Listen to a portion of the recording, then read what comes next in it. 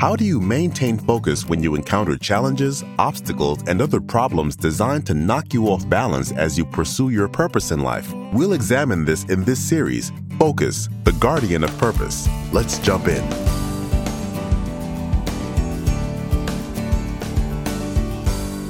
In our last session on Focus, we discussed two individuals from the Bible who gave us great examples of how to maintain focus, especially in time of adversity.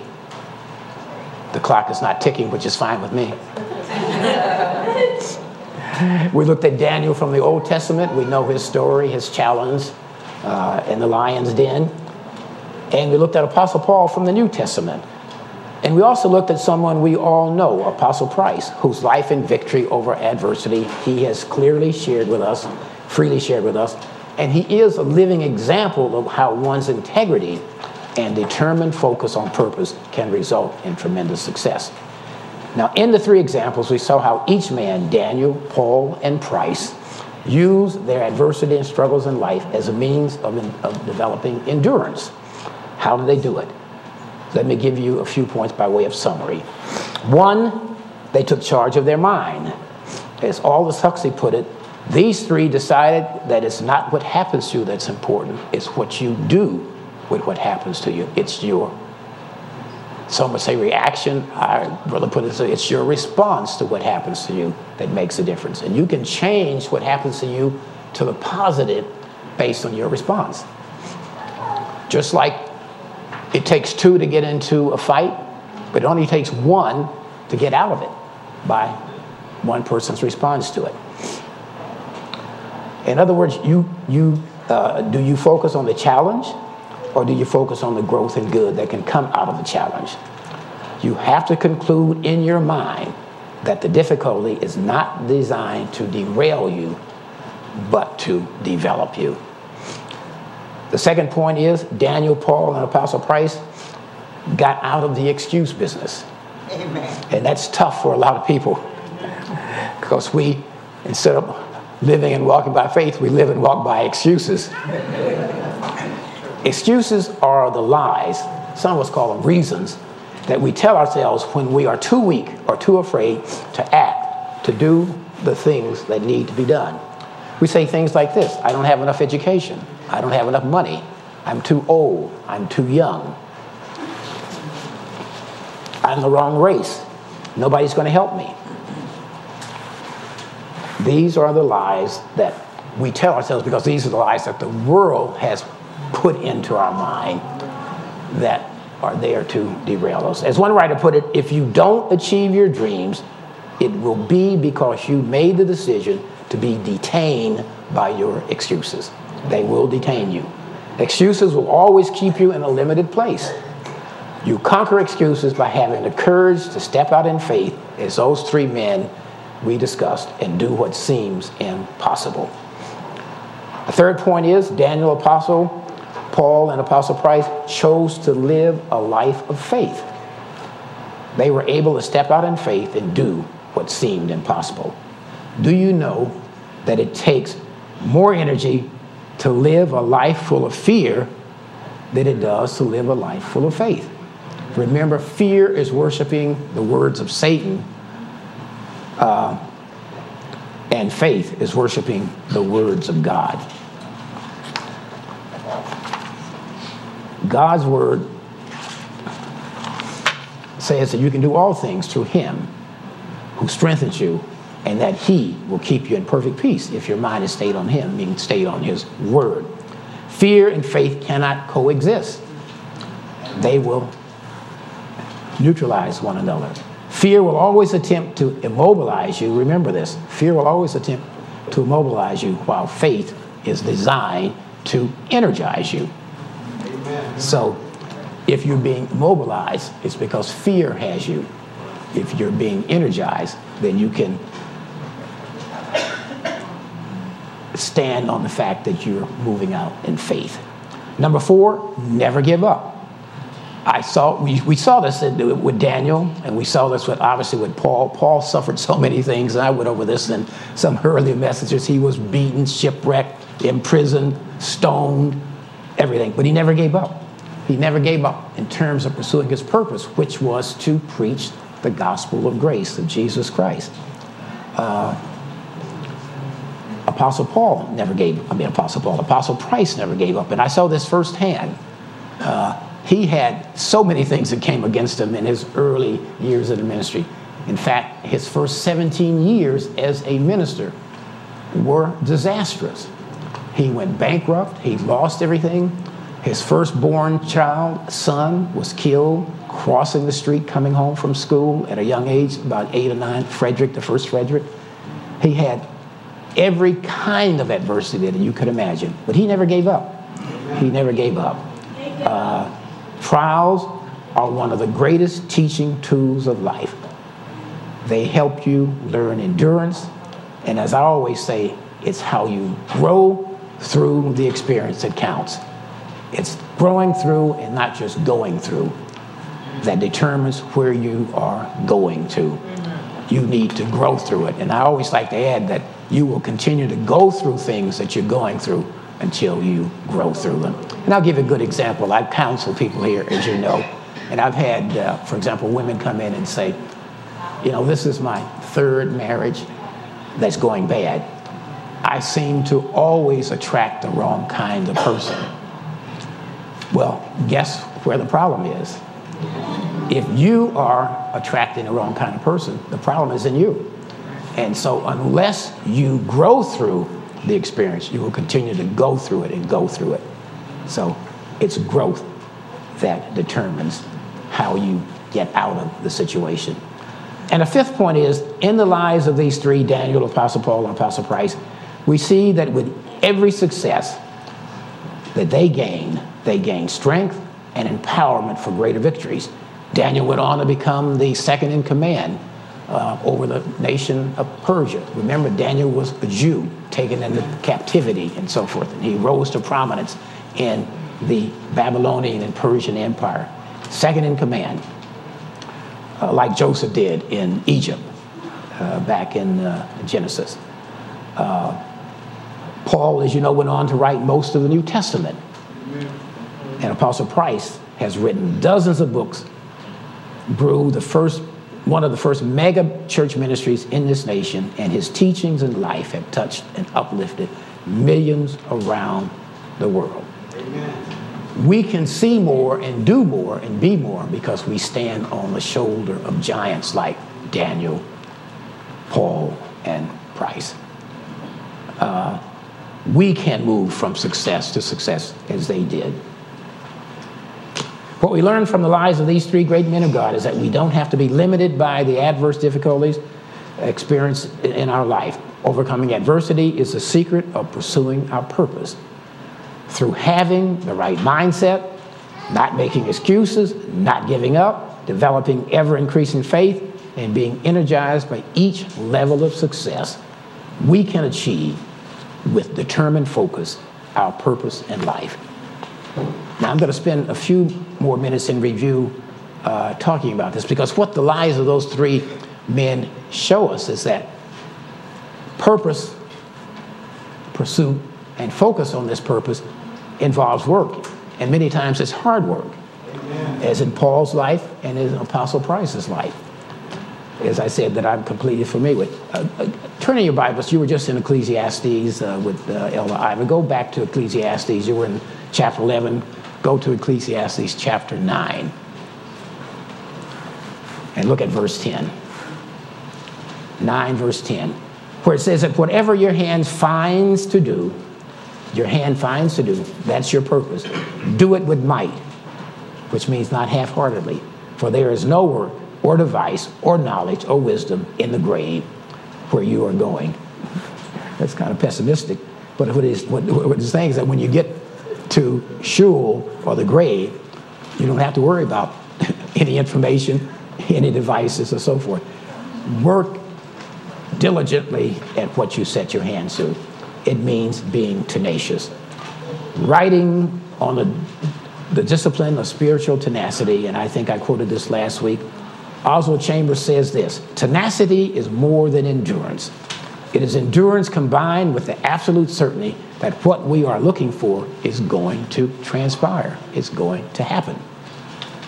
It means what we are looking for is what we are focused on. Now, we have said that the enemy of focus is distraction. In the book I cited earlier, Focus, the Hidden Driver of Excellence, distractions that derail our attention are a primary source of that study. The author points out that many adults suffer from adult attention deficit disorder, and that they are easily distracted from their attention. Now, let me mention a few distractions we know about from our own personal experience. We are distracted by personal and family obligations and problems. Of course, they're real. We are distracted by financial obligations and challenges. They are real. We are distracted by health challenges. They are real. They are reality, but none of them are finality. This is what you have to remember. They're real. We don't say, the Apostle Christ was very clear in teaching about this, because some people say, well, it doesn't exist. That lump on your chest doesn't exist. No, they're real. They're reality, but they're not finality. They're finality if you give in and start talking about my cancer, my arthritis, my aching back, and so forth, the things that Minister Al Crawford was talking about in Bible study like that. If you claim them, then they will hang around. But they're not reality. I mean, they're not finality. We're distracted by what friends and coworkers think and say. Too much so, some of us allow what others think to dictate what we do or not do. We're distracted by the multifaceted high-tech gadget world we live in. And I have never seen so many people walking around. I've seen people actually walk into a moving car, crossing the street. I'm in the subway station just the other day, and this little blonde-haired girl standing right on the edge, past the yellow line. The train is coming, looking, and we have all the evidence of some disturbed people down in the subways who are pushing people. You didn't have to push her, you just blow on her and she would be down in the track. Not paying attention, too distracted by the gadgets. And of course, we're distracted by the struggles, pain, and failures which we just discussed earlier. We allow ourselves to be interrupted even in prayer, including praying in the Spirit, when we hear a little signal that we have a text or an email or a phone call. Because like God, wherever we are, our phones and our gadgets are. And it's true, they have become an extension of us, and we wouldn't dare. I mean, I was here in the office one day and I realized I had left my phone. I had to go back and get it because we live by that phone. All your contacts, all the information. 98% of the people call me on my cell phone, not on that phone. And the people out west call me on my cell phone, not on the church phone. So they are an extension of ourselves. So today it is actually, bless you, bless you, bless you. So much an extension of ourselves that we allow it to be a major distraction. You could be in the middle of writing a lesson such as this one I am presenting this morning and allow a great thought you are about to express in writing to be lost because it was interrupted by a text signal on your phone. I'm writing this because that's exactly what happened to me one day. And it's funny, when you get a thought, which is like an inspiration or illumination, you might call it revelation on the word, you need to write it down immediately. You need to write it down immediately. And that's why so many of us keep a pad by the bed at night, because for some strange reason, a lot of these good thoughts come at 2 and 3 in the morning. And you may think you can remember them when you wake up. More likely than not, you will not. So you need to write them down. So in terms of maintaining focus on your purpose, you have to be selective about who your friends are. As I said, they can detract you, and the company you keep, because they can be a major source of negative distraction. 1 Corinthians chapter 15, verse 33. You can write it down or go there. I'm going to go ahead and move along because I want to get to another segment of this. 1 Corinthians chapter 15, verse 33 tells us, do not be deceived. Evil company corrupts good habits. Amen. Select associates and friends that will be a positive asset to you and have a positive, uplifting benefit to you. Proverbs 13:20. You should write this one down because this is good to know. Proverbs 13:20 reminds us that he who walks with wise men will be wise. but the companion of fools will be destroyed. Choose your companions wisely. And Proverbs 27, I forgot to put what the verse was, but you go to Proverbs 27 and that'll be your homework. Look up and see what the verse is. It informs us that iron sharpens iron. So one man sharpens another. In other words, you want to associate with people who are going to make you sharper. And my only point there is that you have to make sure that one of you is not made of wood. Charles Tremendous Jones, author of Life is Tremendous, says this, and I mentioned this, I think, last time. He says, what you will become in 5 years will be determined by what you read and by who you associate with. Very important, what you read. So it's important to associate with the right kinds of people, and it's important to read books that will enable you to grow and develop and advance. And the first book in that listing is this one. But there are a lot of other books on a lot of, just as the book that I cited on Focus, The Hidden Driver of Excellence, that can help you. Now, you have to not allow anyone to cause you to miss your destiny, to cause you to lose focus on your purpose. In rather strong language, Og Mandino writes this. He says, I will persist until I succeed. I was not delivered into this world in defeat, nor does failure curse in my veins. In other words, I do not inherit failure. I do not inherit disaster. I do not inherit inability to deal with adversity. He says, I am not a sheep waiting to be prodded by my shepherd. I am a lion, and I refuse to talk, to walk, to sleep with sheep. I will hear not those who weep and complain, for their disease is contagious. Let them join the sheep. The slaughterhouse of failure is not my destiny. I will persist until I succeed. Those are the three men I talked about, Daniel, Price, and Paul. They would not give up. Now, this is genuine commitment to an unbroken focus. Another distraction that I want to mention before closing out this segment, the great enemy of focus is procrastination. Now, I'm only mentioning this that you can share with other people because I don't see any procrastinators in this room. We're not supposed to lie, are we? I call procrastination the art of keeping up with yesterday. It really is the great thief of time. Delay in doing something that needs to be done or that should have been done has been one thing that has destroyed a good project or derailed a good effort on many occasions. Because one thing, for example, if you have a good idea, it's one thing about the universal flow of ideas. You're not likely to be the only person to come up with that idea. That's whether it's for a book or an idea, an invention, and so forth. So you need to act on yours, otherwise someone else will step up and take advantage. What that statement that Ira Hilliard likes to say, he says that an opportunity must be seized, and I'm trying to remember, it must be seized within the lifetime of the opportunity.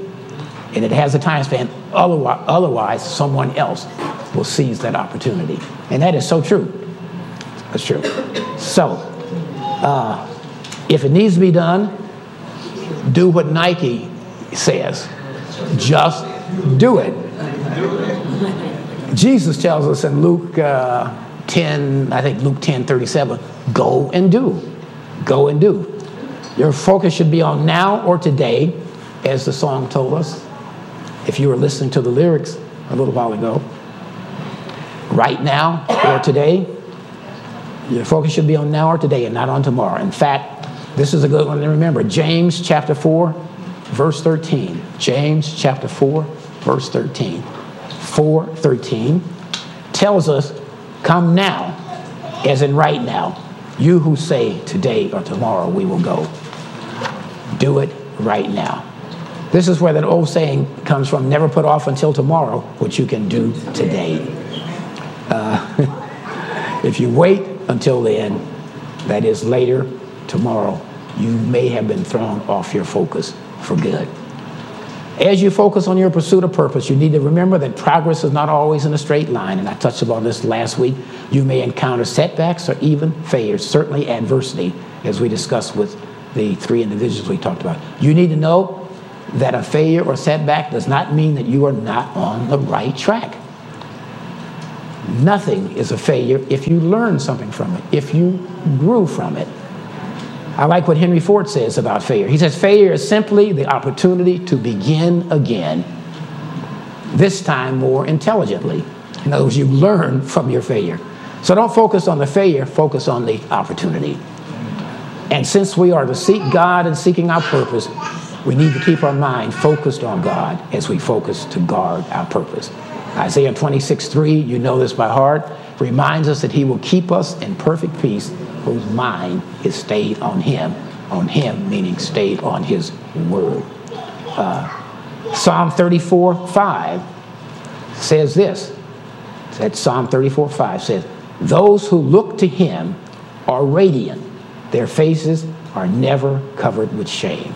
Psalm 34:5. And Hebrews 3:1 says, therefore, holy brethren, partakers of the heavenly calling, consider means to fix your thought or focus on.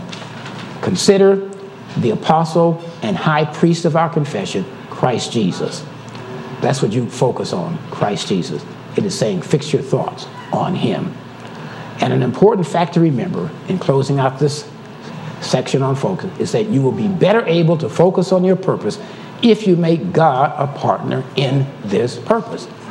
Proverbs 16:3, and this is a good one to have.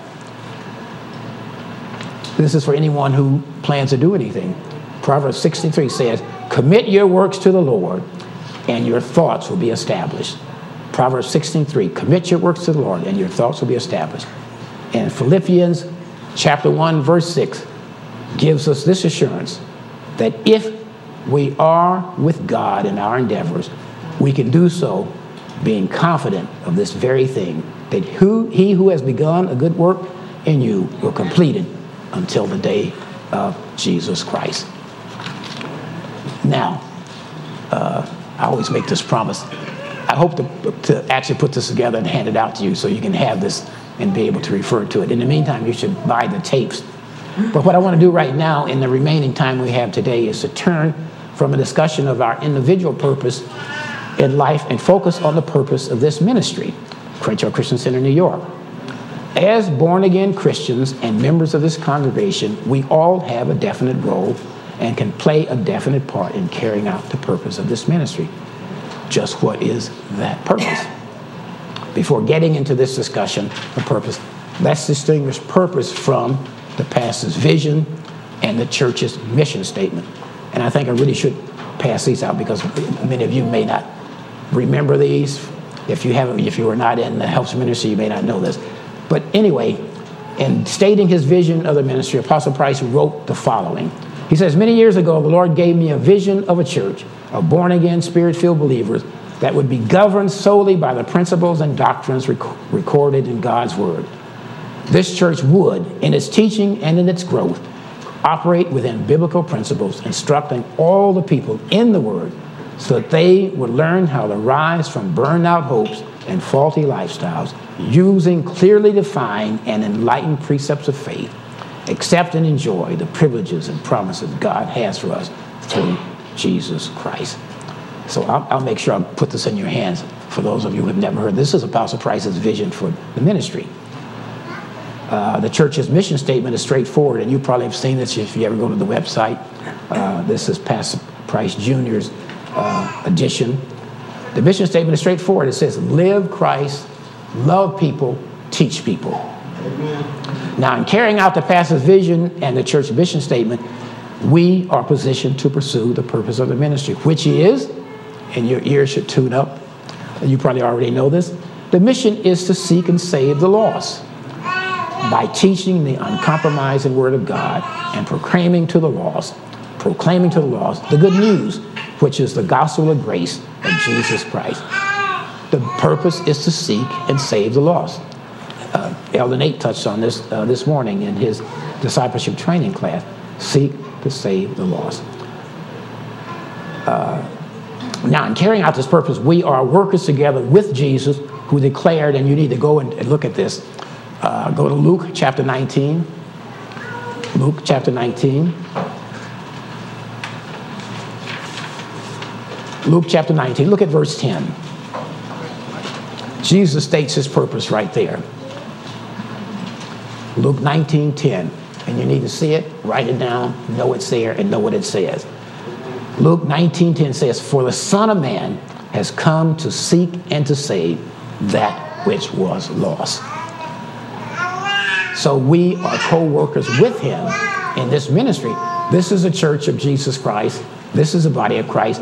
So our purpose is the same as his purpose, to seek and save the lost. So there are two questions we should answer, we should ask and answer about this. Are we carrying out the purpose of the ministry? And two, how do we carry out this purpose? To answer question one is easy, meaning are we carrying it out? All you have to do is look around. If you see 98% of the same people here today as were here last week, we're not doing the best job we could in seeking to save the lost. In other words, we're not bringing in lost sheep. We're bringing in, thank God that no one needed healing this morning, and thank God if no one needs salvation today.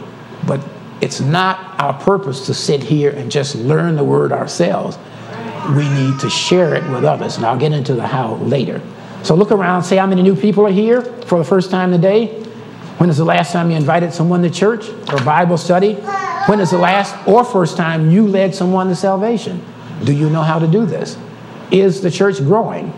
Now, I've heard a number of members here say that growing the church, the ministry, is the job of the pastor. And since we don't have a pastor right now, what can we do? Others have said, well, we don't really have a church home, meaning a church building. We meet in a hotel. We need to have our own church building. I'm going to address these two quickly this morning. I'm going to come back to this at a later point in another message. But let me just speak to this. Now, we may eventually have a new pastor and eventually a new church home, but you need to know this, that neither is an absolute necessity for carrying out the church's purpose, which is to seek and save the lost. The pastor and the church building is not with you when you're at home talking to your relatives. The pastor in the building is not with you when you are talking to a neighbor or a coworker and so forth. It has never been the job of the shepherd, that's the pastor, to beget sheep. Shepherds don't beget sheep. Sheep beget sheep. You are supposed to bring in new sheep. And guess what? And this will be news to some people. You're not supposed to bring in new sheep for the pastor to convert. Actually, you're supposed to bring in new sheep after you have led them to salvation. It's an interesting point. I think a lot of people don't realize that. And then the pastor can teach them how to grow in faith and grow in the things of God. That's the way it should work, so forth. So, getting back to this pastor business, we have gotten used to the one pastor in charge of everything model, and we think that that's the way it has to be. Now, in terms of basing the church on Scripture, what's in the Bible, it's interesting to note that in the book of Acts, where the early church's growth and development is found, you don't find the word pastor used once. The early church did have strong leaders and elders, but you never had one person who was the pastor. They shared leadership and they shared the responsibility. Okay, many of us also have the mistaken idea that it's the pastor's job to bring in the sheep. I already talked about that.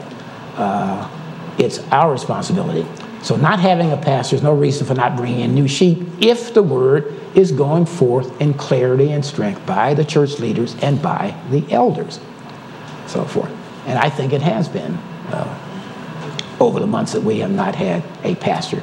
And it was true in those other high gaps when we didn't have a pastor. Over 2,000 years ago, Jesus, the chief pastor and shepherd, made provision for us in the event we were absent a shepherd.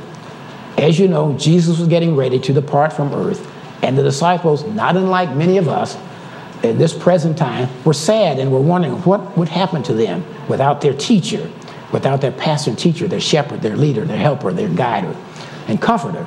Jesus told them and told us in the process this: And you need to turn in your Bibles to this. Go to Gospel of John, chapter 14. Gospel of John, chapter 14.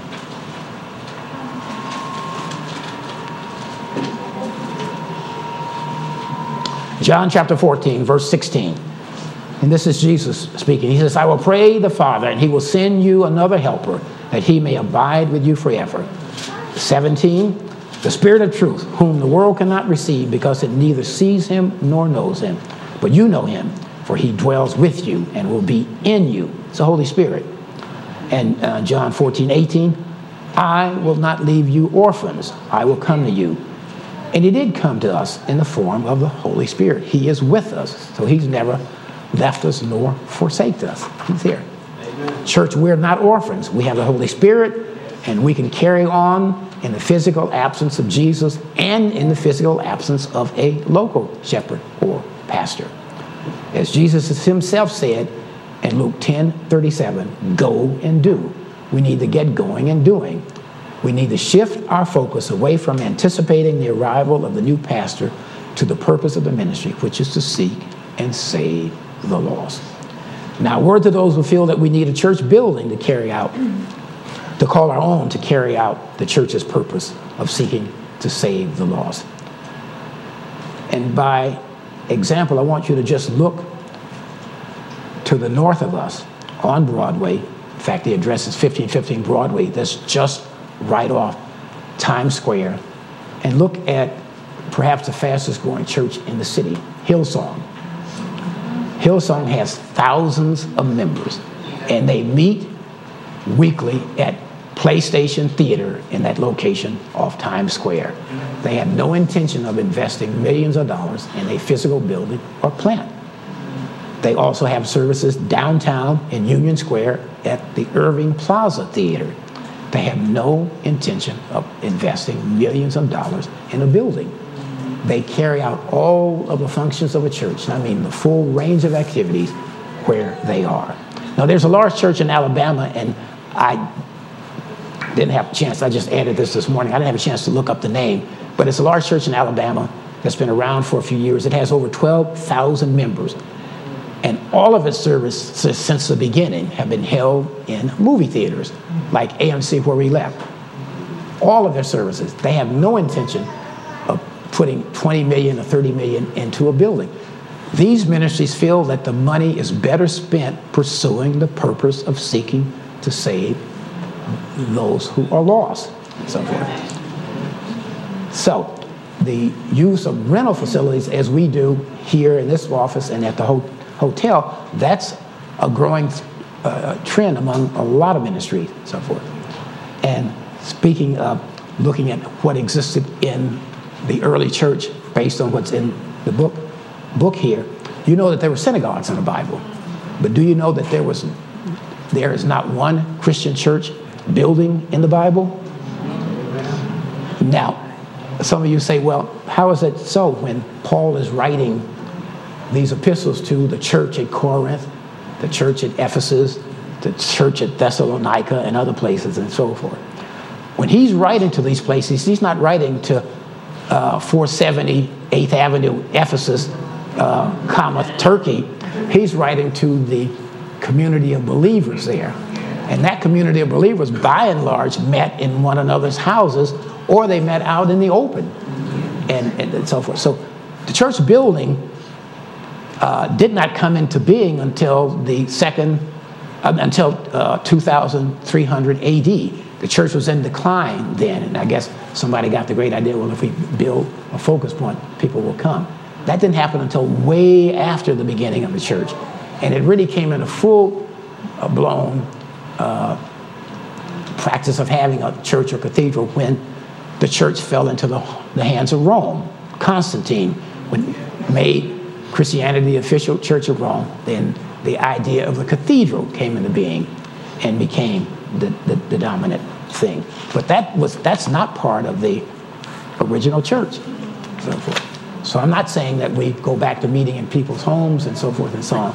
What I'm saying is that to carry out the purpose of the ministry, which is to seek and save the lost, you don't have to do it from a building, and you don't have to do it with a pastor, so forth.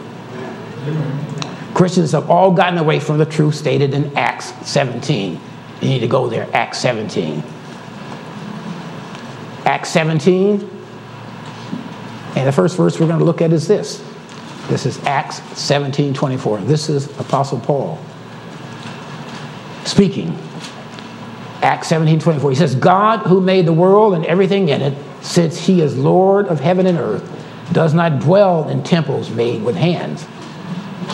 So a lot of people feel that they have to be in a church where God is. I've said it so many times, the only way God is in that building or that church or that monument is if we bring him in with us. That's right. So what? Drop down to Acts 17:27, which says, Acts 17:27, which says, so that they should seek the Lord in the hope that they might grope for him and find him, though he is not far from each one of us. And Acts 17:28 continues this thought, for in him we live and move and have our being. We have forgotten that the church is not a building. We, the people, are the church. So let's review a few relevant scriptures pointing to that. Go to 1 Corinthians chapter 3. 1 Corinthians chapter 3. 1 Corinthians chapter 3, and look at verse 16. 1 Corinthians chapter 3, verse 16. 1 Corinthians chapter 3, verse 16 reads as follows. Do you not know that you are the temple of God, and that the Spirit of God dwells in you? We're the temple of God, not the building. And so, as I say, if God is in that physical structure we go into, he's only there if we take him with us. You're in 1 Corinthians, go to chapter 6 and look at verse 19. 1 Corinthians chapter 6, verse 19. 1 Corinthians chapter 6, verse 19. And it reads, or do you not know that your body is a temple of the Holy Spirit, who is in you, whom you have from God, and you are not your own? So God and the Holy Spirit is right within us. We don't go to a church building or have to hear from a pastor to tell us it's true. We know it's true from the Word. And the third one I want you to look at is, and these are all the scriptures you know, Colossians chapter 1. Colossians chapter 1. Colossians chapter 1. And we're going to read verses 26 and 27. Colossians chapter 1, verse 26 and 27. At 26, it states this, the mystery which has been hidden from ages and from generations, but now has been revealed to his saints. We are his saints, by the way. To them God willed to make known what are the riches of the glory of this mystery among the Gentiles. That's us, which is Christ in you, the hope of glory. That's 26 and 27. And I just shorten it this way. The mystery hid from ages and generations, Christ in you, the hope of glory. Christ in us, God in us, the Holy Spirit is in us. So we now know that it's not some physical structure or temple or building where the full Godhead dwells. The full Godhead is within us, dwells within us. And just to tie this all together, and these are good scriptures for you to have, go to 1 John, that's little John.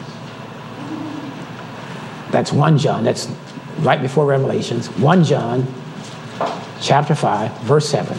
And you've heard this from us many times, but it's a good one for you to know. 1 John chapter 5, verse 7. It says, for there are 3 that bear witness in heaven, the Father, the Word being Jesus, and the Holy Spirit. And this is what you need to always remember. And these 3 are one. What this means is that wherever any part or one of the Trinity is, the other 2 are there. Amen. So if God is within us, then the other 2. So this just rounds it off in one. When we Christians meet together, wherever that meeting is, office, hotel, or out in the park, we can be sure that God is with us. Because wherever we are, God is. Look what Jesus tells us in Matthew 18:20. Matthew 18:20.